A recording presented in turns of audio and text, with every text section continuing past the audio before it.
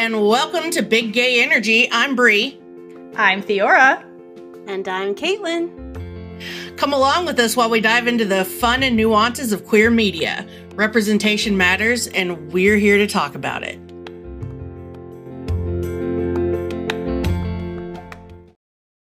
This episode is brought to you by Visit Williamsburg. In Williamsburg, Virginia, there's never too much of a good thing. Whether you're a foodie, a golfer, a history buff, a shopaholic, an outdoor enthusiast, or a thrill seeker, you'll find what you came for here and more. So ask yourself, what is it you want? Discover Williamsburg and plan your trip at visitwilliamsburg.com. Hey, it's Kaylee Cuoco for Priceline. Ready to go to your happy place for a happy price? Well, why didn't you say so? Just download the Priceline app right now and save up to 60% on hotels. So whether it's Cousin Kevin's Kazoo Concert in Kansas City, go Kevin, or Becky's Bachelorette Bash in Bermuda, you never have to miss a trip ever again. So download the Priceline app today. Your savings are waiting. Go to your happy place for a happy price. Go to your happy price, Priceline. Cheers, queers! What's on the big gay agenda today, Theora? It's getting hot in here. Because we're talking about Heartstopper episode 205, Heat. Yes, and before we get into this episode, just quick announcements real quick that will might be in every episode now. We'll see. I'm going to try and get through this as long as possible. Buckle in. As short as possible. All right. So if you are listening to this episode, make sure you leave a review on Apple Podcasts or wherever else you can leave a review, because I actually don't know if you can leave a review anywhere else. But if you can, please do it. If you are watching on YouTube, please like this video, comment your thoughts below, and click that share button, because apparently you only have to click share. You don't have to actually share it. But That's fascinating. Let's just try it, because I saw it. Think that's how it works with TikTok. So just see if it happens. To help even more people see our content. That's what that's for. Thank you. You can also join our Patreon, where you can get full reaction videos and ad-free episodes. All of these things will help us to continue making more content. Please help us out. Please. Pretty please. Support yeah, and if you for some reason follow us on TikTok, can you just comment on like one video? Because like nobody comments on our videos, and TikTok like has been suppressing our shit. Yes, so, at Big Gay Energy Pod on literally every social media. All of the things. Yeah, just go interact with us, because it makes us happy, and we will respond. We will, for sure. So be our friend is what we're saying. Be our friend. Be our friend. Yes, that's exactly where I was going, because that's literally just watched a show do that show yesterday. So yes, that is what is in my head. Anyway, that's not why we're here. We're here to heat it up. Woo, woo, woo!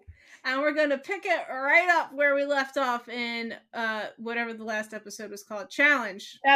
Yes. It's a challenge to remember. Yeah. I am challenged. But please like and subscribe. Okay, so... Anyway, so what's going on? Nick is, while Charlie's in the bathroom... freaking the fuck out. Yes. Nick is looking wistfully... Did I really write these words? Because sometimes... I really write it's not me. Yeah. Shit. I was like, way to steal my vocabulary. I love it. I've been reading Theora's words so long. Yay. I don't even remember writing this. Anyway, Nick is looking wistfully at texts he sent his dad. His dad read his messages and has not responded to him because he's a dirtbag. He is. I hate that is a continuous theme. Nick deserves better. He does. Everyone deserves better. Nick feels super guilty for giving Charlie a hickey, but Charlie enjoyed it. I love Nick's innocent, like, I didn't even know how to do that. I just love that so much. Because, like, he didn't know what he was doing. He's just like, let me kiss your neck. I've never done that before. Oh, Nick, you did it a little too well, buddy. It's okay. So that part was super cute and charming, but Charlie's first response is heartbreaking because he's like, don't worry, no one's going to know it was you. Like, I hate that was Charlie's first response, and Charlie didn't even get to like revel in this thing that happened. It was just don't worry, Nick, you'll be okay. Poor Charlie. Will he though? No. No. No one's okay. No. Heat. There's a lot happens in this episode and in the next few, but let's go back to Tao. Why does it sound like towels? Because he's shirtless in the scene. Yeah, but Tao comes into the bathroom and notices the mark. And then gets pissed off with Nick. Okay. I thought this was super fun. Because again, Tao loves his friends loudly. So that tracks. But what happens in the book is even funnier. So in the show, Tao's like, why do you have a bruise on your neck? And then no one says anything. And then Tao puts 2 and 2 together. And it's like, gay stuff happened. How dare you, Nick? You did this to Charlie. So he immediately just gets mad at Nick. In the book, on the Paris trip, Tao doesn't know that Charlie and Nick are dating. Like, I'll get into that in another scene. But so Tao doesn't know they're dating. So he sees the mark on Charlie's neck, and he asks the same thing. He says, "Where'd you get that bruise from?" And Charlie goes, "I fell in the shower." And Tao's like, "Okay," and then he just leaves. Which, like, nobody heard him fall in the shower, and he just like believes it, and he's like, and it's just like the one small spot on his neck. Like that's. I'm like, fell what in the shower? It's like this tiny bruise. So yeah, I think the book scene is really funny because this Tao just like believes it, and he's like, okay, and he just like keeps going. He should have said that like he slept on his hand or something, because I gave myself like I bruised my eye from like sleeping like this. Holy shit, before. Caitlin. Yeah, don't fall asleep on your knuckle. No, don't do any of that. But then there's a knock on the door, which Tao answers also with his shirt off. 100%. And who sees it? And who is it? But of course it is Elle, and he freaks out, much to the other's delight. Okay, yes, this scene is priceless because I love Tao's reaction. His reaction is to cover himself with his hands. He's like, oh. And then in the background, Isaac is just like lurking, watching this with a smile on his face. I think it's fucking hilarious. Isaac's a professional lurker. He super is. And then so of course Tao just like shuts the door, doesn't say anything to Elle, and like freaks out. And then we get a second to everybody in the room. A second, help me, from Tao. Tao needs all the help he can get. Oh my god, but everybody's face does not look helpful. It's just like cheeky smirks around from like Isaac, Charlie, and Nick, and they're like, I think you just helped yourself. She saw you shirtless a minute ago. You're good, buddy. I love Isaac's just like grin. He's just like always there for like the antics of everybody. I know. It's so great. He's the silent man, but he's just funny as fuck. I love it. And the song that's playing from like the minute Charlie wakes up, that's kind of cut intermittently and comes back like after Tao's Help Me, is the song Nobody Really Cares by Baby Queen, aka the Write a Song for Jodie Comer song. I love this fucking song. And the song fits really well because it's about running out of fucks to give and just living your life as your authentic self, which is very fitting for every person that is in this scene. Can you all just listen to the song and just do it? So here are the lyrics I think that fit everybody who's having a crisis right now. Who would you be if there was nobody watching? How many parts of your identity are you squashing down? Does this not sound like everybody in this room? Just to toe the societal line.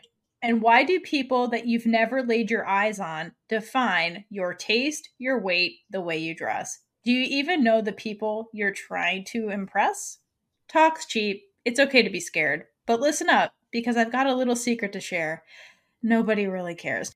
So that's kind of like the quintessential like high school coming into yourself kind of situation. And that's like Isaac trying to figure out his sexuality, Nick struggling with being out and being bisexual, Charlie with all his mental health stuff, Tao and his feelings for Elle. Like everybody needs to hear this and just be like, be yourself. Just be yourself, because at the end of the day, nobody's really looking at you. Nobody really cares. Everybody's freaking out about themselves. So I love But I feel like there are like times where people care. Yeah, but at the end of the day, people are more worried about themselves, really, is what it is. And a lot of that, like, spewing of hate that happens is people projecting about themselves and how unhappy they are with their own lives. So like, be confident. Exactly. Be confident. Live your life. Love yourself. You'll be happier for it at the end. You know what I love? Breakfast. I don't love the way this breakfast goes down for Charlie, though. No, poor Charlie. No. All anyone wants to talk about is his hickey. And my favorite person that brings up the hickey is Harry, because it's ridiculous. So Harry, basically they're all at the table and Charlie's like in the middle of this table. And the hickey is on like the left side of his neck and the right side of his neck is facing like the food buffet. Harry comes in and crosses and he's looking at Charlie's right side and calls him out about the hickey. The hickey is not in Harry's line of sight. So what is he calling out? Because he can't see the hickey. And I'm pretty sure a mirror we can't see. Right, there's a mirror we can't see. Is it already on the school social media? I don't know. But like I love Harry calls him out and I'm like, Harry, you can't see the hickey. What are you doing? Side note though, while Harry is being obnoxious and being like, woo, Charlie, I feel like Harry is genuinely like happy for Charlie, and he's almost like treating him the way he would treat one of the rugby lads if they woke up with a hickey. Like, it's just like, that's what these kind of guys do to each other. However, I think that like Harry's not trying to be malicious by doing this. I think he's like, you're one of the guys. Woo, good for you. You got action. But like Charlie hates being the center of attention and like does not want to be one of the lads or treated that way. So like Harry just doesn't know how to act in front of people. And like, I feel like he's just been around the same people.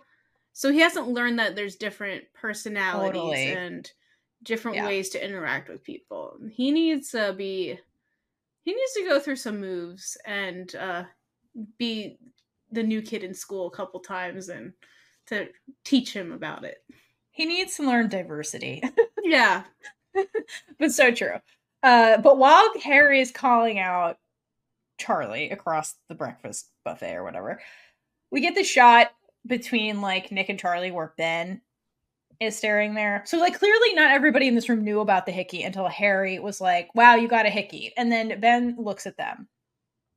And what I love about this is that Ben is sitting alone by himself and having his feelings. Because again, Ben doesn't have any real friends. That's like been emphasized a billion times in these episodes.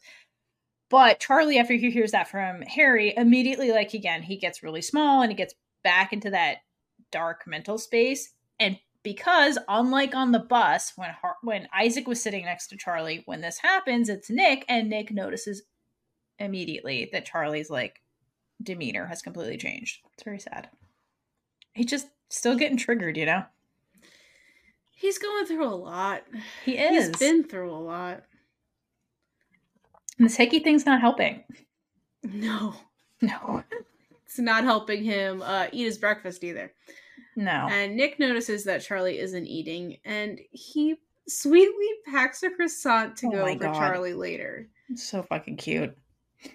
And poor Charlie has to be back into his being outed phase because all anyone is doing is gossiping about this freaking hickey. And so, of course, they think it's James since he is the only other out gay. Because one gay plus one gay equals a hickey. That's how that works. That's just gay math. You know, he could have just been practicing with a straight boy. Quote unquote a straight boy. The key, though, is that poor Charlie, like, from breakfast to the bus, he's just very down, and he's got that, like, downward intense glance that he keeps doing anytime he's having, like, bad thoughts. So, like, off the bat, this is going to be a very bad mental day for Charlie.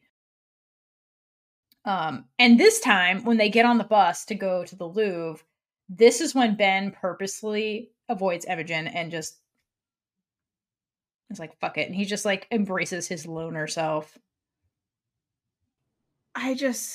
Okay, no, they're broken up at this point. Yeah, they're broken up at this point. But he doesn't even try to, like, reconcile, nothing. No apologies, no nothing to her. He's just like, fuck it. He's just like, I'm just gonna avoid you and pretend like you didn't exist. Which is pretty fucked up because they were friends since childhood, according to Imogen. So, like... Were they friends or were they just friendly? She used the word friends, but who knows? Like, Maybe she like, just feels so lonely that she's like, I'll take anyone as my friend. And... Yeah, but like, I mean, same with Ben. So like, that bridge has been burnt forever, basically, is what it seems like. You know, they do need to separate. Like, it's okay. I They agree. don't need to be friends. I agree. And now they're back out in Paris again, without supervision. Of course. But no, they're they being have supervised. they have supervision in the very beginning, but the teachers don't want to deal with them that long. So Charlie gets partnered up with James. Well, okay, so hold on. It's not just like we need to talk to you guys. This is like, okay, we're here in Paris, and to fulfill the education requirement of you guys being here, we actually have to practice French. So I'm going to give you a worksheet, and you're going to translate shit. And everybody's like, ugh. But it's like, listen, at the school-sponsored event, you have to fucking do this. Just do it. You need a grade on something. Right, but of course you can't just like do it by yourself. They have to do everything in pairs. So now we're pairing everybody up. Because life is a team sport. I guess. It's a team sport. Get used to it. Charlie gets partnered up with James because, you know, the gays. Mm-hmm. Hickey rumors. And Farouk is just like, I want drama.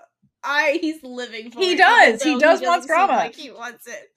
Like he's just like, he could produce a reality show. Let's be real. Could. Like he'd be a hit. And Nick gets partnered up with Ben. Because of course he does. Oh my god, they are. Listen, that's like Farouk's default. He's like Nick plus Ben. Done. This is the first group he probably paired up. And then I used another big word that I don't usually use, much to their chagrin that I can't even say. Chagrin. But Mr. Farouk doesn't give a rat's ass about what they want. Yeah, because Ben immediately, it's like, Ben, I'm surprised he even did this. Ben was like, I don't want to be paired up with Nick. But he says it out loud in front of everybody, which is kind of weird. Like, I don't give a rat's ass what you want. He calls him rude boy because he was rude to Imogen at the dinner. He's like, I don't give a fuck what you want, rude boy. Get with the big rugby idiot. So Farouk is definitely seeing these people for what they are. Absolutely. So maybe he's like, this is a puppy dog, and this is an evil ass dude. The puppy Caitlin. needs to soften. Jesus, Caitlin. Going hard. There are no doubts about my feelings. I know. But Tara and Darcy are paired up together, so the lesbians are fine. Yeah, okay. That one's my favorite. The lesbians are fine for most of the time in this show, but we'll get there. Yeah. Butterflies! Butterflies! So many butterflies. Can't help but stare at Tao, and the butterflies are going wild. They are. Let's, okay. And so I knew shit was about to go down with Elle and Tao when the butterfly that is on Tao's clothing, because he's got a black shirt with green butterflies.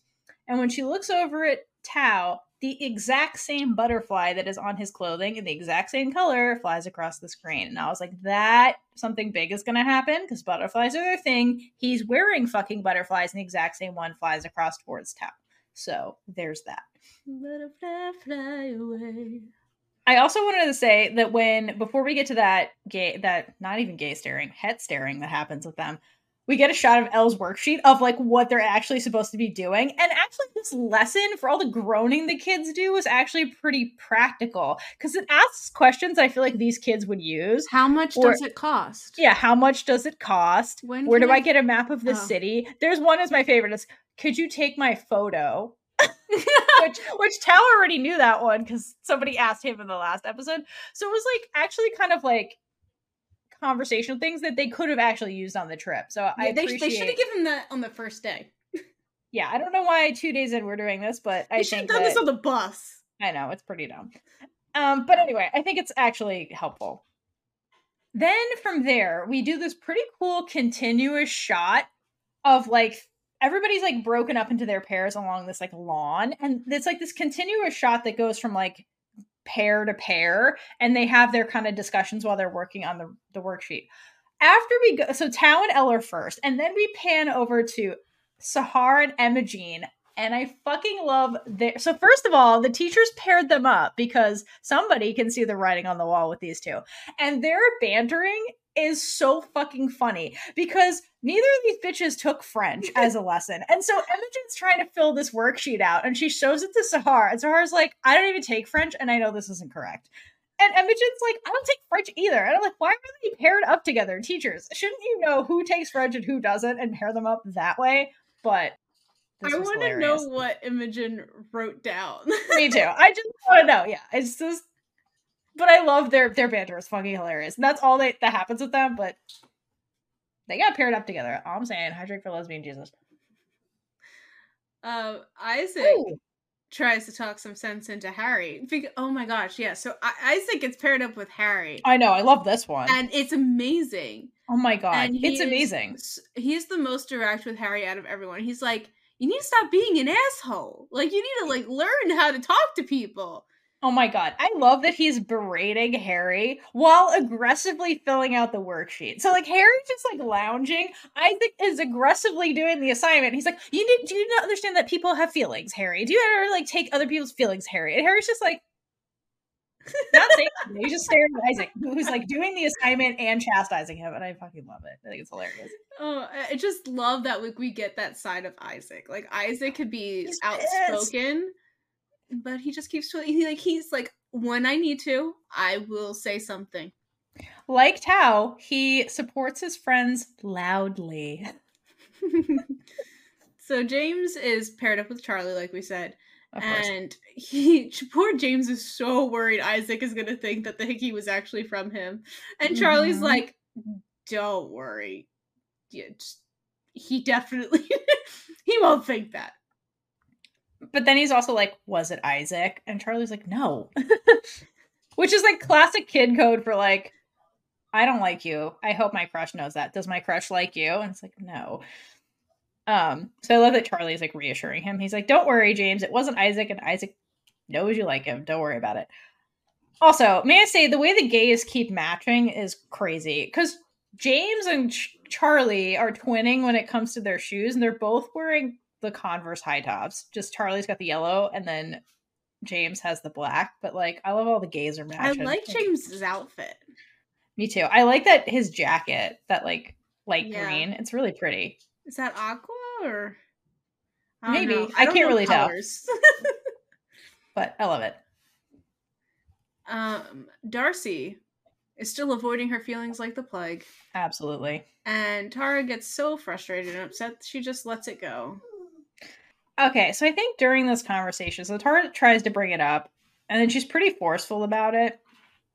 Where she's like Darcy tries to like go off on a tangent about like, well, Tao and Elle's date was kind of a disaster and blah blah blah. And Tara's like, that's not what I meant, and you know it. Let's talk about the other day at Truum. Don't you remember that? And Darcy like straight up panics, like silently as Tara's like doing this. And so I think Darcy knows on some level that she can't avoid this topic forever with Tara.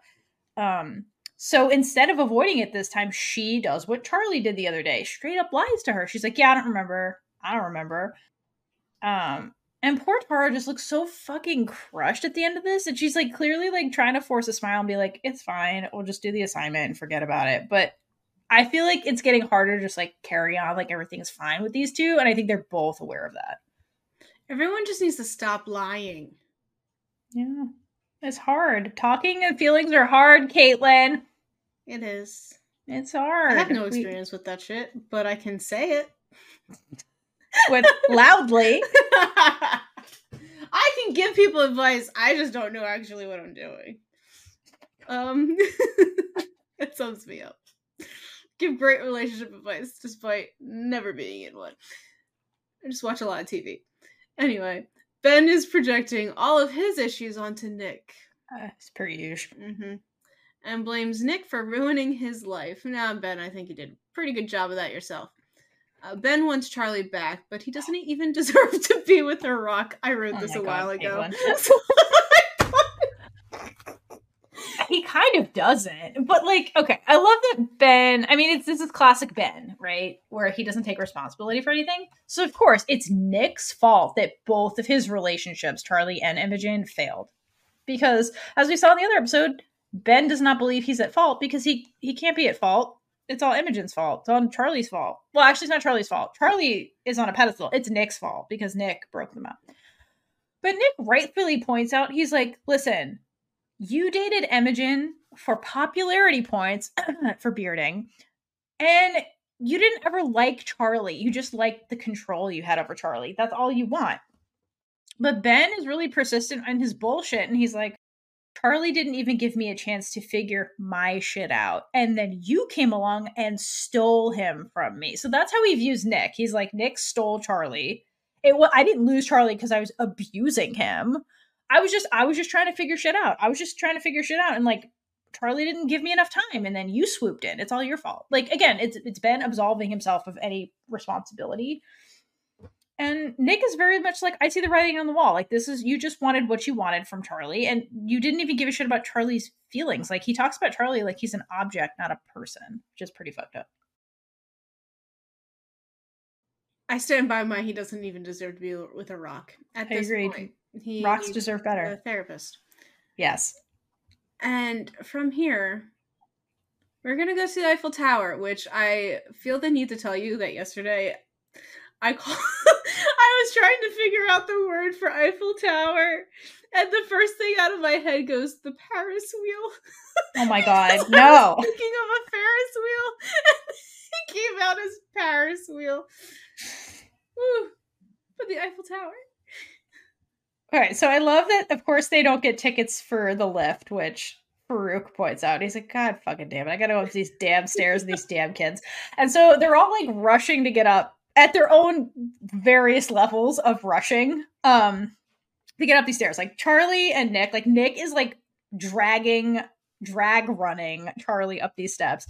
So, but it's a fuckload of steps. So they get to the top and everybody like runs to the railing to like look, and except Darcy. Darcy just like collapses immediately. And it's just like laying there catching her breath while a bunch of people, some are trying to like help her, some are just like whatever. She's just laying there. And then the teachers come by and the teacher's like, absolutely not. We're not doing this. Get the fuck up. The teachers did warn you guys to hydrate. The teachers did warn you guys to hydrate. So I'm going to hydrate for Lesbian Jesus right now. You always do that right after I take a drink. Yeah, my bad. But anyway, so this Darcy moment was ridiculous, but also fun. I love the teachers like, nope, absolutely not. We're not doing this. That would be me. That would definitely, I would have gotten yelled at for doing that. But meanwhile, the boys are on the edge of the Eiffel Tower. Not like, you know what I mean. Anyway, they get a selfie for Olivia Colman. She's gonna love it. I just love that her name's Olivia Colman. It is. And a classmate who's like on the platform below them, see them, and of course he has to have the balls to ask Nick if the hickey was from. Yeah, he asked Nick, just making sure I got the characters' names right. If the hickey was from him. Nick gets a little bit of courage and asks, what if it was? You jealous?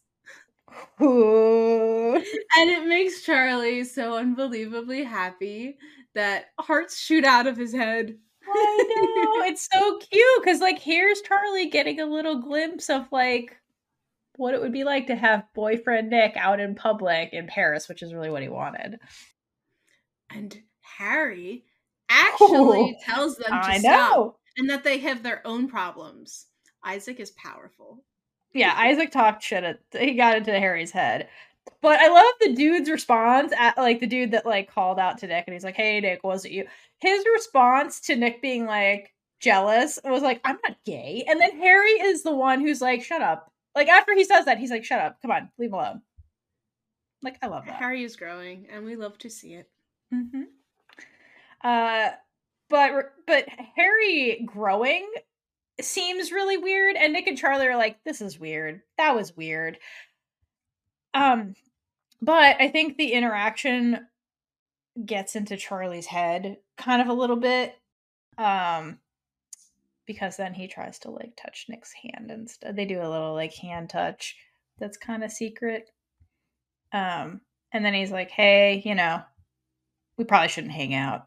Because like, that was pretty gay what you just said, Nick. Like, what the fuck, man? He's like, I am making you too gay in front of people. Right, I love it, but like also this isn't helping your whole But not be out in public yet. I thing. love that Charlie's You like, know? People are gonna assume it's you. And Nick's like, you do know that it was me, right? Oh my god, I love that part. He's like, you know, it was me, right? So it's like Nick is like constantly giving Charlie mixed signals about like the wanting to be out thing because he acts like they're out. You know what I mean? Without saying it to people. So it must be confusing moment. Charlie. They have an electrifying moment. They do. As they should. Then Nick misses a call because he's too busy being gay from his dad and from his dad. And then he calls him right back and his dad can't even bother to answer. Yeah.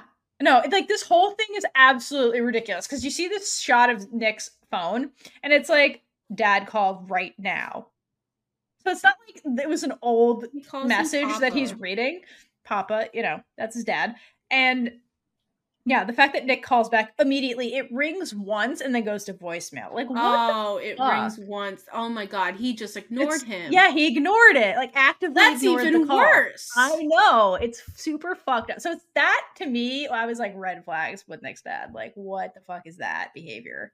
Oh. It's worse. This is worse than an Exo Kitty when Mino called his mom, or Mino's mom calls him and he's like, hey mom, what do you want to talk about? And she's like, I don't have time to talk to you. And it's like, mom, you called me. What the fuck? This was worse because dad tried to call, Nick calls back. Dad's like, oh, it's my son. Voicemail. I'm like, you just called me and now suddenly you don't have time to talk to Nick. Like, it's been 3 seconds. What the hell? What changed in 3 seconds? So fucked up. It's so frustrating.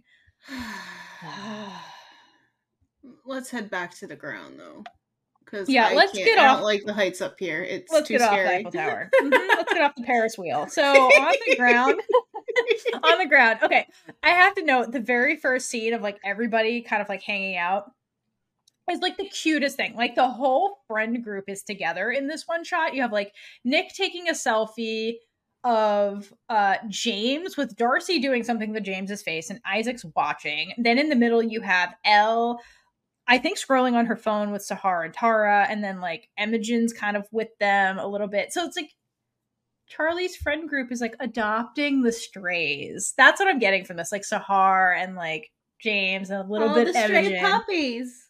I love it. The power of Paris, I guess. Tao tells Charlie that he is the reason that Charlie was outed last year. And that is huge news. And he was worried that Charlie was going to hate him. But is it actually big news? Because didn't Charlie already know? In the books. This went Maybe down that's why I'm getting this went down differently in the book. So Okay. yeah, either way, it was an accident. Like basically what happened was either way, Tao and Isaac were talking about it, and Tao loudly loves his friends and was talking loudly, and somebody else overheard it, and that's how it spread. So like Charlie did actually come out to him, to Tao and Isaac. Like he chose to tell them. Then Isaac was then Tao was talking about it loudly with Isaac. People overheard because he loves loudly. Because he loves loudly, exactly. So this all tracks. In the show, apparently Charlie didn't know that that's how it went down. And he immediately is like, Tao, that's not your fault. In the book, that is not how that went down. Charlie knew that this is how it spread. And there was bad blood between him and Tao because of this. And so because this is how it went down, when him and Nick were actually first started dating, Charlie hesitates for a really long time about telling Tao because he's like, I'm afraid that Tao's going to do the same thing and then Nick's going to get outed. So I like the way they handled it in the show a lot better because it shows like the depth of Charlie and Tao's relationship, and it didn't have that extra drama to it. So I did like that, but like that's kind of it's funny he says that because like those lines, because I'm like, that's how it went down in the book. Charlie did hate him for this. Oh. Yeah. But here Charlie tells Tao it was an accident. And they have been friends since they were little, and Tao deserves love. That whole sentence doesn't make sense. Could you help me decode that? Basically, here's what happens. So they do a flashback of little Charlie when they first met, and they bond over Radiohead, the band, which is very cute and adorable.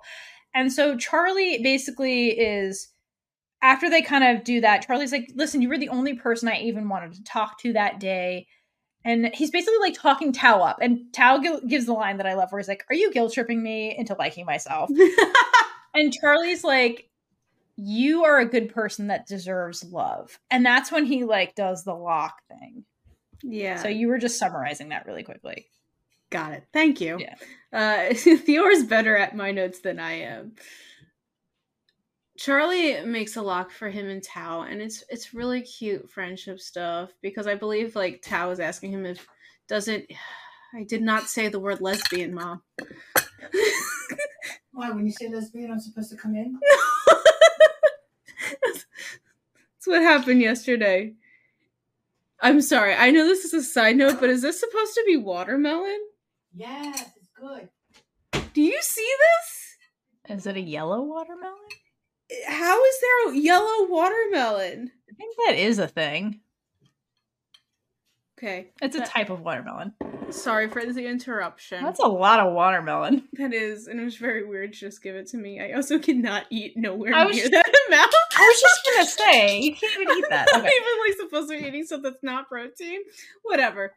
Anyway, sorry guys. I hope you like the detour. So the lock. Anyway, so yeah, the lock thing. I think this is again another purposeful way that Alice is trying to, or actually, this is for the show. I think they're trying to show, like, again, the power of friendships, and romantic loves aren't everything. Because like the lock basically is like a tradition thing you do in Paris. I forget what it dates back to, but basically it's like lovers put their initials on a lock and they like lock it, I don't know, to some bridge. Now it's like other places because they like collapse the bridge by doing this because of the weight. But like it's a thing you do in Paris to be like, our love's unbreakable. Wait, they collapsed the bridge? I think where people first originally started to do it, there were so many people that did it that they collapsed whatever the structure was because there was too much weight on it. So they had to like, there's new regulations in how you do that now, but it doesn't matter. But the message here that it says Charlie and Tao on it is that friendships are meaningful, if not more meaningful than romantic ones. And I love they show this with the lock because no matter what will happen in their dating lives, Tao and Charlie's friendship is stronger and will outlive that because they've been friends since they were kids. It's still going strong. They still support each other. And I think that's something that, you know, Alice is trying to drive home, that it's like often like romantic love is the thing that's centered, but like platonic friendships can be more important sometimes than the romantic ones, you know? So I love that they're showing how strong their friendship is with that lock thing. Before we go to the Louvre, Yeah. I have a few things to say about the Paris wheel. Okay. So the Eiffel Tower, I looked into filming there. Ooh. So I don't have like the exacts written down, unfortunately, because I was too busy making sure we summarized the episode. But I believe there are like they can film at any time. They just are like separated slightly. I don't know if there's like two different sides of the Eiffel Tower or what. But one of the things that I learned that it might be common knowledge, but I didn't know it at the time, was you cannot take a photo of the Eiffel Tower at night because you can take a photo during the day and it's not copyright. But if you take it at night, it is copyrighted. Is that because of like the light installation or something? Light installation is what caused it to be copyright. And so now you have to get like explicit permission. So like those movies, I believe, was it Spider-Man? I know Adam Sandler's movie filmed there, the Murder Mystery 2 or something like that. I don't know. And they filmed in the middle of the night there, and they had to pay a lot because it was like nighttime as well. So, oh, that's interesting. No wonder they keep showing it during the day during the show. Yeah, so if you see, they had to have gotten permission if you see the Eiffel Tower at night at all, anywhere. Fascinating. I think they did it in like Devil Wears Prada or whatever, probably when they went to like a fashion show in Paris. I think they did like the overshot at night with the lights going crazy on it.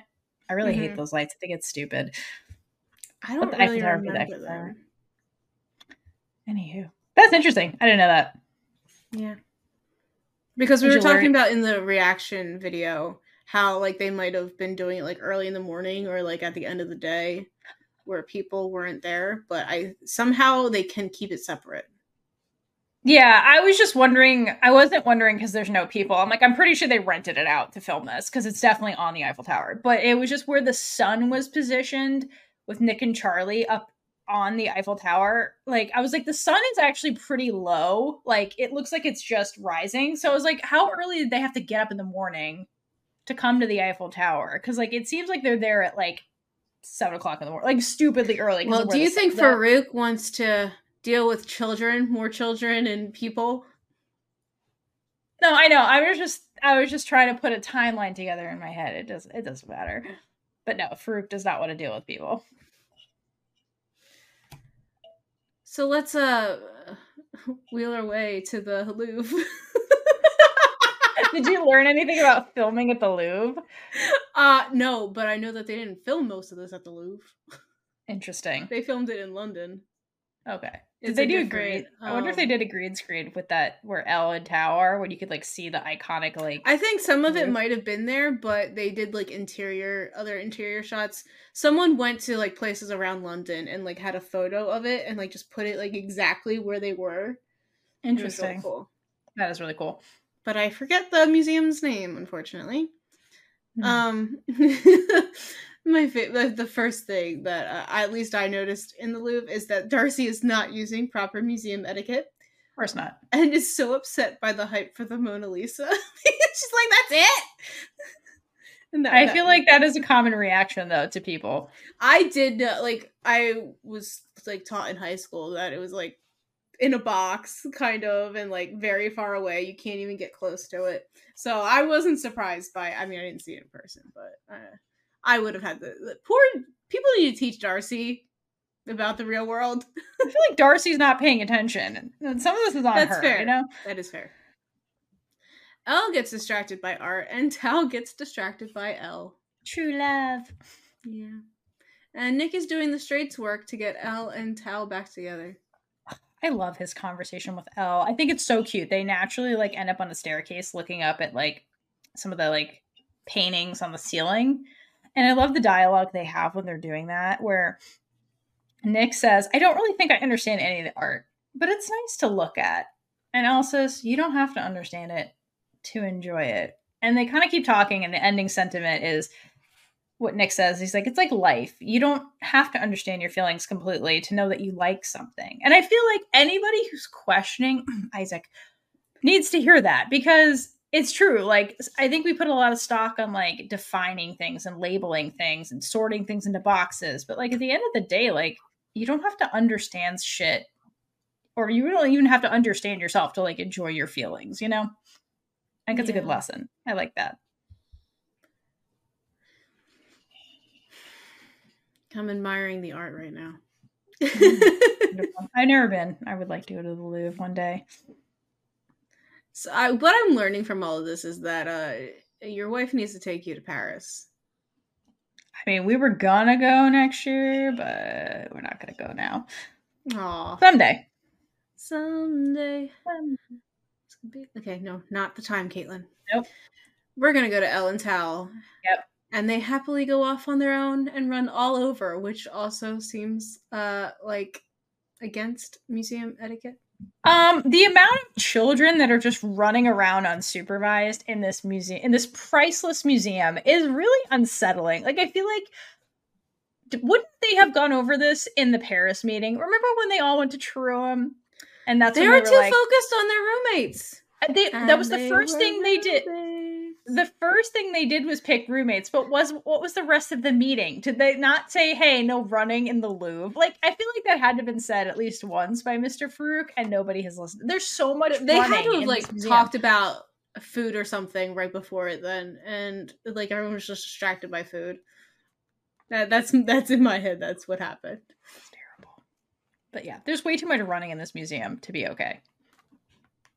And unfortunately, Nick and Charlie run into Ben while they course they see do. him. And Charlie looks visibly smaller when he's around. And this poor kid. Yeah, he's like, this is like Charlie Trigger Day. Like, it started off bad with Charlie Trigger Days, Charlie It is. Trigger Week. but like, it's particularly bad this day. Like, before breakfast, during breakfast, on the bus, and here we are in the Louvre, and he's getting triggered again.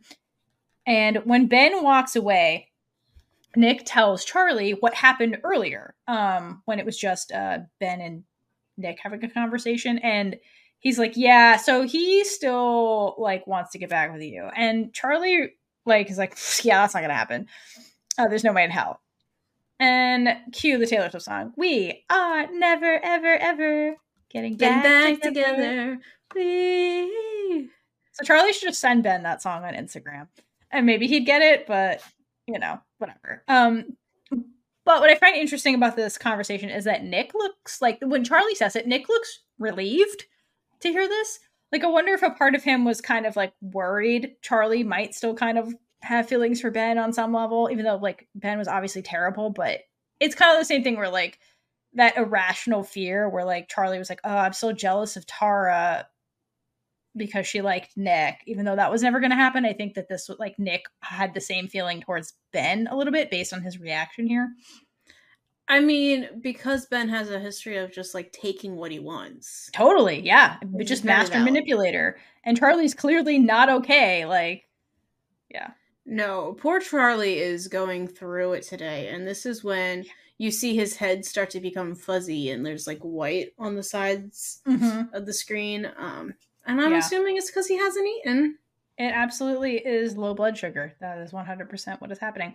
And so it's kind of show that he has like his tunnel vision. He's getting tunnel vision. And also like the music and the sound starts distorting, which to me makes it sounds more powerful. So it's not just that like the vision sense, like all of Charlie's senses are getting like diminished. And after Charlie starts having it, like kind of shakes it off and follows Nick, we go over to where Darcy and Tara. And Darcy's like back on her bullshit, and she's like posing in front of statues, like strangely, while Tara's like making Tara laugh, and they're taking selfies. And as Tara's kind of taking this photo, using Darcy's phone, Darcy gets a text from her mom, and Tara's like, "Oh, your mom texted you," and immediately Darcy's playful face is gone. It has left the Louvre, and there's just like panic on her face, and she grabs the phone from Tara. As per usual, though, there is no context to any of this, so Tara's just like, okay, and Darcy just deals with it, and then is like, let's go to the next statue, and just like tries to keep going. I just want Darcy to be happy forever and ever and ever. I know, and she'll get there, and I think Tara does too. But she's super frustrated by this, and so that's when she starts, you know, Tara asks Darcy why she hasn't met Darcy's parents, and basically she forces Darcy to listen to her concerns because Darcy needs to listen too. Yes, no, she does. Tara's like, I've never been to your house. I've never met your parents. Do you even have parents? Like, you know, she's like, I don't know anything about you. Who are you? Correct. And I think that's what Darcy, that's what Darcy's hearing. She's like, who am I? Like, because, you know, as we know, she's like, has a split life. She's one person at school and she's another person at home. And like, Tara is like getting too close to home Darcy. And Darcy's like, no. This can't happen because you're not going to love me. And who would love me? My parents don't even love me. Like, she's like panicking is what it is. Justice for Darcy. Yeah. Get her out of that home. Olivia she Colman like tries to start like making excuses here, and to Tara's credit, she's like kind of done. She's like, no, she's like, you know, that's like the I love you thing comes back up again. And Darcy's like, well, it was casual. You didn't really mean it. And Tara's like, you know that I do. Like, you know that I do. And the way Darcy's face just kind of like falls, like, I think this is where it really sinks in for her that like the shit with Tara is real, and like she's gonna have to do something about this because like she really can't run forever from it. Like, Tara is being very real with her, and Darcy is just like, it's very clear to her that she doesn't know what to do with this, like, at all. That's a heavy stuff, man.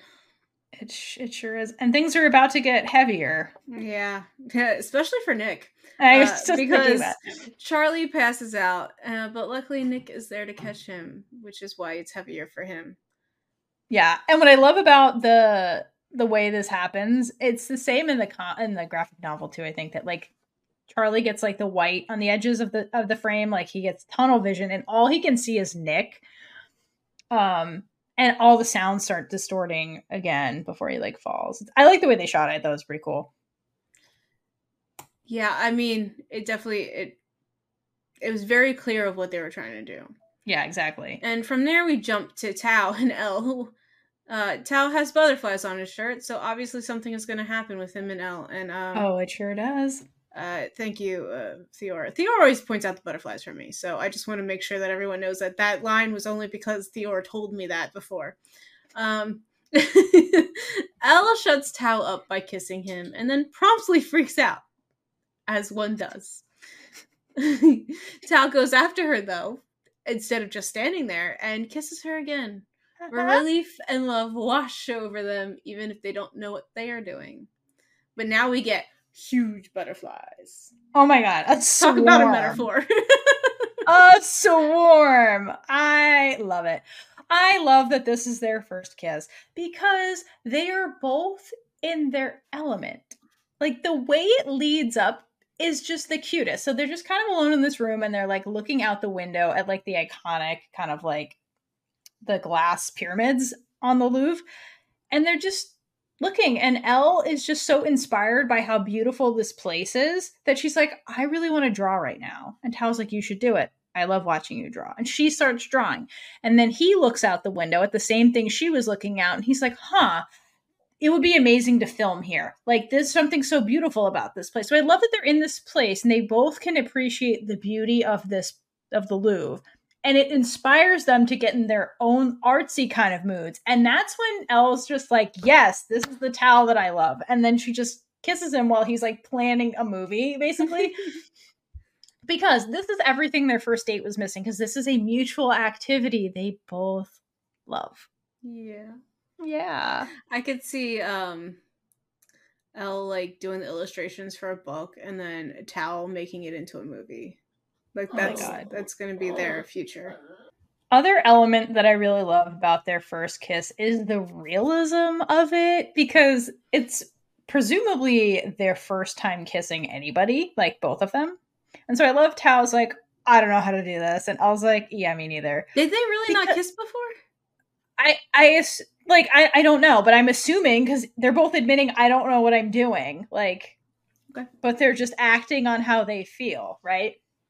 Which goes back to Elle and Nick's conversation where they're basically like, you don't have to know everything to like know how to act on your feelings, basically. And that's what they're doing.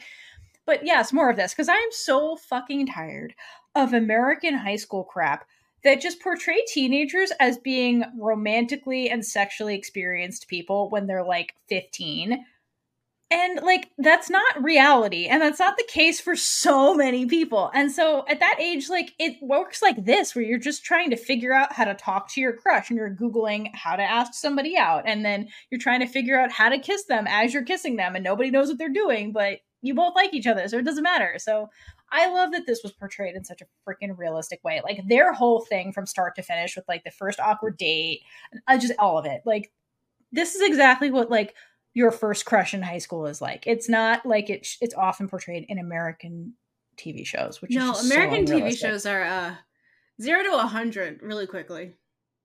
Yeah, but like it's like in no way, shape, or form do these two people who have never dated anybody ever before act like this. What we're watching on screen, like in America, it's so unrealistic. This is what it's actually like, and I like the realism here. It's ridiculous. But back with the teachers, thank you for the screenshot. I love what they're doing. They're basically doing exactly what Tara and Darcy were doing. That's what they're doing. And so like the art teacher coaxes Mr. Farouk into like posing like the painting, and it's cute. Like he's getting Farouk to like loosen up and open up, and it's very cute. And they keep bonding until they are told that Charlie passed out. Yeah, this with is like teenagers the adult running all over the place again. Yeah, but this is like the adult version of the interruptions where like the kids are trying to kiss and like somebody interrupts, but like they're just like low key flirting, and then the kids are like, "There's a medical emergency," and like the teacher's gotta go. Damn it! There is a lot of running in this museum. Oh my god, there's so much fucking running in this priceless museum. It's ridiculous. You would think they'd have like sides, no running. If they did it before, they definitely do now. You'd think there'd be guards in the museum who are like, stop running. Yeah. I mean, it happens with Charlie and Nick later, but like, it doesn't happen with anybody else who's running in this museum. It's just wild. Okay, and then I have to tell you a story. Okay, so like, basically, the messengers go to get the teachers, and then they go to run back to Nick and Charlie. So then we cut over to Nick and Charlie and like Darcy and somebody else. And Charlie's coming too. And he's like, what happened? And Nick is telling him, like, you passed out. And Darcy says, but don't worry, your boyfriend caught you. Which also, like, guys, you're in a public place. They're not out. Why would you use that word? I didn't catch that. Yeah. Why would you do that? But I have to tell you how this went down in the book, because it's funnier the way Darcy did this. So basically she's like, in the book, she's like, well, at least your boyfriend caught you. I passed out one time and I fell in a pool. And Tara keeps this conversation going with Darcy, like in the background of the frame in the graphic novel, while like Charlie and Nick are having a serious conversation. And Darcy's like, yeah, well, like I had a beanie and I couldn't see anything. And Darcy's like, why did you have a beanie on if you were at a pool party? Like it was like the most Darcy thing ever. So like basically like she's at a pool party in summer with a beanie on her head and it slipped. She couldn't see, she fell in the pool. But I love that Tara's like, why the fuck were you wearing a beanie at a pool party? It's the most Darcy thing ever. So like she's trying to relate to Charlie. Conversations in the background. Though. Yeah, it was the side conversation that was happening. But like the most ridiculous scenario that she's like, don't worry, Charlie, I've been there. But it's like the scenario is so dumb. I love it. Now that Darcy is done being Darcy, I guess. I know, I love it. Are you wearing a beanie at a pool party? I love that line from Tara. It's so funny. But it's time for a sandwich at the museum. It's you know, the prequel to Night at the Museum. Yeah, it's when they eat a sandwich. Mr. Oh my god, I love trying this. to get Charlie to eat something, basically, because they're like, that's probably why you passed out. So let's give you something. They don't know that that's why, but like they're just trying to they do. The interesting part is that the art teacher's sitting down, or not sitting down, he's standing there talking to Charlie, and Nick are sitting down at the table, and he says, he's saying what happened, and then Charlie admits out loud, he's like, I didn't eat enough today. Like he does say it to the teacher while Nick's sitting next to him. Then Mr. Farouk comes over, passes him a baguette. I guess he got from a vending machine or something. I don't know. I want that sandwich. I want to know where he got it. And he slides it over to Charlie. I love that that's where you think it came from. No, like they do have vending machines that sell stuff like that in like Italy and things like that. So it could have been. And so he slides it over to Charlie, and then Farouk like sits down, and like they like knuckle bump or something, and then literally 5 seconds later, the art teacher's like, "Let's go." I'm like, why did he sit there? Sits down and they're like, all right, let's go. Like and then they did so many takes that he was like, you know, screw this. I'm just gonna down what I can. These knees are not what they used to be, man. No, for real. And then Nick starts talking to him, and you can tell that Charlie has a lot of anxiety, and he just starts picking at his skin, like under his sweater. So, like, oh yeah. It's so sad. Before he gets into it, immediately Charlie's like, I'm sorry, I'm so sorry, I'm sorry, I'm sorry. Like his reflex is to just be like, I'm sorry for being broken, basically. And I love that Nick's like, no, and then he takes his hand under the table and he's like, no, like I you have nothing to be sorry about. Like I want to understand what's going on with you. You know?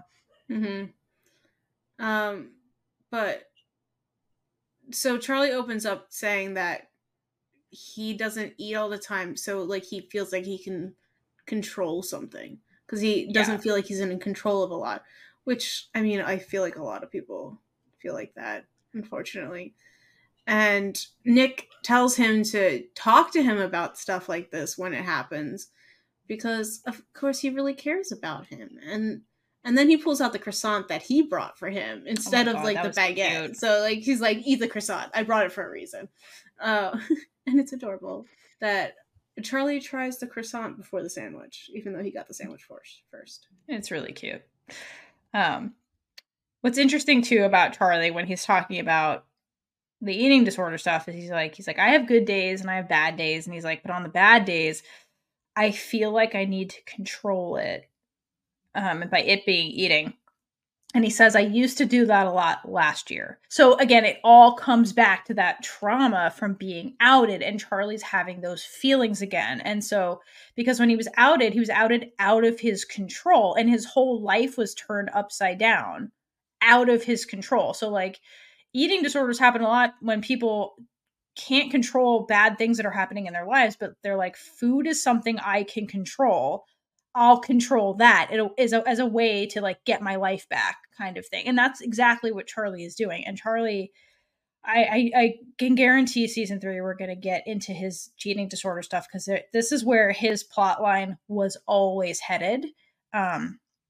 Because when Alice wrote Solitaire, Charlie was in the depths of his eating disorder stuff when that book started. So like, he was always going here. And Charlie develops a really unhealthy relationship with food. But it's really stemming from the PTSD of being outed against his like control. And I want to note too in this conversation, like when basically like before Nick pulls out the croissant, I'm pretty sure Nick almost says I love you in this scene, because he's going on and on about how he wants to help Charlie. Like he's like, look, I'm not trying to change you. I'm not here to make you apologize. Like, I'm your boyfriend. I'm going to be here for you. And he says, I'm your boyfriend, Charlie. And he trails off, has this really sharp intake of breath. And he's like he caught himself before he said something. He's like, I really care about you. I'm pretty sure he almost let that slip right in this scene. I mean, it's accurate, so. It absolutely is. But I was like, oh, what you gonna say, Nick? What you gonna say? But now it's time for Charlie to find out that Nick is fluent in French and learn that he does actually have a dad. He's very impressed. Not about the dad, about the French thing. Yeah, so they go to see the statues, and like Nick takes the phone call from his dad, because his dad finally fucking deigned to call him back. And he like turns away to like take this phone call. And Charlie is just like, your dad. And then Nick just starts going off in French, and just his face, it's the happiest I've ever seen Charlie. He's just like, this is really hot. What the fuck? And I love that when it's over, Nick's like, do you like that I speak French? And Charles like, no, not at all. And then Nick just is like, oh, you're into this. And he like leans head first into this. And he's like, mon amour. And he starts flirting with him in French. But then they start like, he's like holding him, and I don't know what they're doing, but they're like toppling to the ground. And then the security guard is like, this is way too gay. You guys need to fucking stop this. He's like, none of that in here. Get this gayness out of the statue center. So they run away. So they start running away. So they run the fuck away. Okay, but the running away in this scene is ridiculous, because they run towards the guard, and they like run towards him. They take the stairs next to this guard. Instead of like running out, like they ran towards the man who was yelling at them. It was so weird. But they like full on run through this entire display, which like there's just so much running in the Louvre in this episode. It's crazy. But either way, I feel like Charlie should not be running after passing out. No, there's no way a baguette solved that. He shouldn't be running for sure. And I feel like the whole school should get kicked out of the Louvre for all the running they're doing here. It's just so much. Yeah, there's a lot. I think there's more running in this than a rugby game. I agree. So basically Nick is like starting to feel a little more brave. Is like, I kind of want to introduce you to my dad. And Charlie's like all for it. And he's like, when does your dad want to meet? And Nick goes, well, he wants to meet 20 minutes at a cafe. Like, no Like, notice. bitch, you gotta leave 10 minutes ago. What do you mean? And they happily go off together to meet him, holding hands because they are gay. Okay, they don't just go together, though. They run holding hands, which my wife pointed out, that's a really ineffective way to run when you're holding somebody's hands, because you can't pump your arms like you normally would, so it's actually slower to do that. But they were just trying to be gay, like you said. Yeah. I have a side note that Paris's subway system is fairly easy to learn and get around. That's great. More public transportation in the world, please. I have a side note. So when they run to the train platform, I love the last couple of scenes, which is like them holding hands on the subway platform and in the subway when they get onto the train itself, because Charlie's face, he looks so happy here. Like, not as happy as when Nick was speaking French, but like really happy. And I think this is the moment. I think this is the thing that Charlie wanted, right? Because they're holding hands in public. And they get on the train just holding hands. That's PDA in public. And Nick's happy and he doesn't even notice. So I think Charlie is getting a little taste of really what he really wanted Paris to be, which is, I just get to be out with my boyfriend and everybody knows this is my boyfriend. And like, I think he's really happy because he gets that in this little teeny tiny scene. Like, none of the schoolmates are looking at them. They're just existing together as boyfriends in Paris. And no one's hiding, and they don't have to hide it. And I just love that. I love Charlie. I think is the happiest I've seen him in like on the subway platform. But unless you have something, the final scene. Side note, do it. People, side note. If you're going to take public transportation in Paris, these two need to be careful because they have backpacks on. The pickpocketers are ridiculous in Paris, and like to the point where they will announce it on the overhead speakers, like in the subway, when they see someone doing it. So. Wow, that's wild. Yeah, you'll see a lot more people wear the backpack in front of them there. That makes sense. But they don't care. Not to end this on pickpocketers, because the last scene, this scene confused me the first time I saw it. So they get on the subway, they get on the train, and then the two trains like crisscross across the platform. And so they're crisscrossing.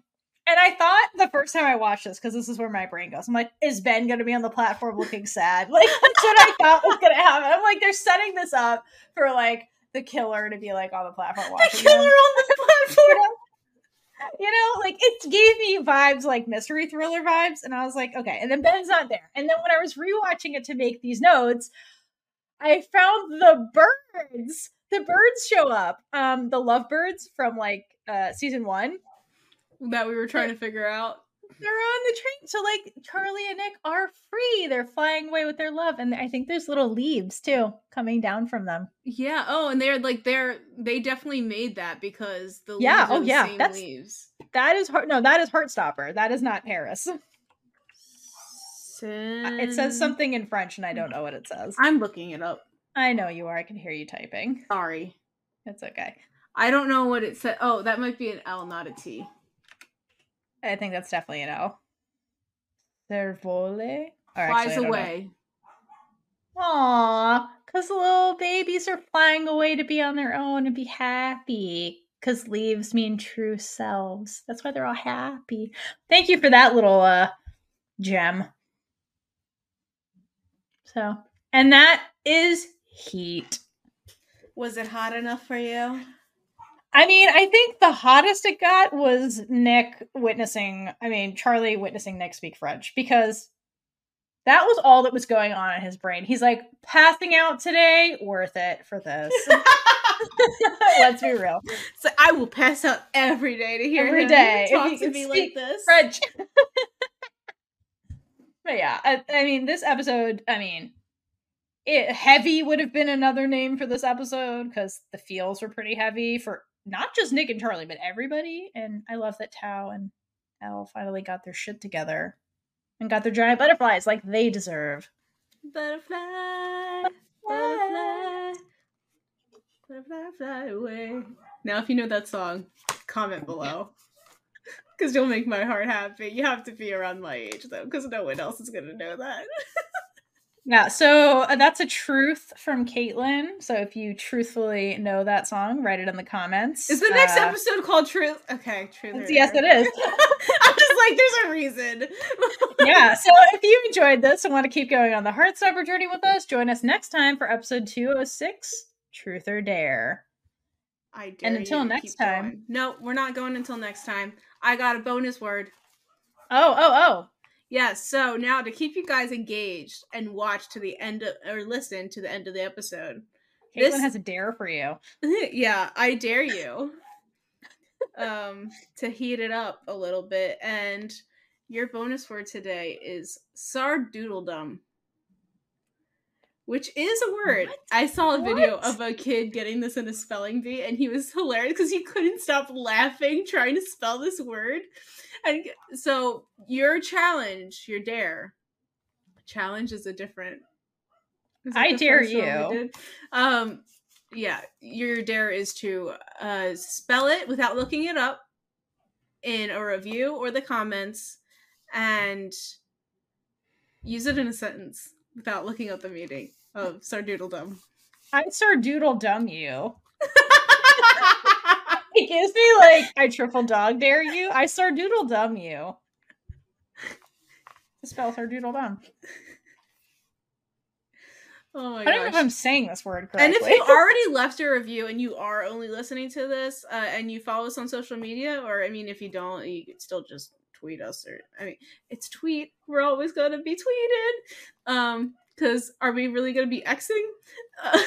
No, fuck that guy. Message us, send a tweet or whatever on social media as well. There's so many endless ways to talk to us. And we want to hear from you. That's the truth. Are you going to take the dare? Until next time, hydrate for lesbian Jesus. Do all your dares. And get up all over the place. And sardoodle dumb it up all over the place.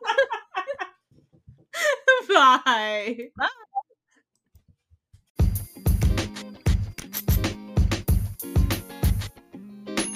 And with that, we've been Big Gay Energy. If you like this episode, check out all our other episodes on whatever you're using to listen right now. If you're listening on Apple, we'd really appreciate it if you left us a review, no matter how brief. It helps us get into Apple's algorithm to reach a wider audience. Please feel free to reach out to us. We would love to hear from you about everything and anything. You can find us on all the social medias at Big Gay Energy Pod, or email us at biggayenergypod@gmail.com. If you'd like to make friends with other queer media loving people, reach out to us to join our Discord server. If you'd like to support us, check out our merch store or join our Patreon for early access to episodes, exclusive content, and so much more. Until next time, stay safe and hydrate for lesbian Jesus.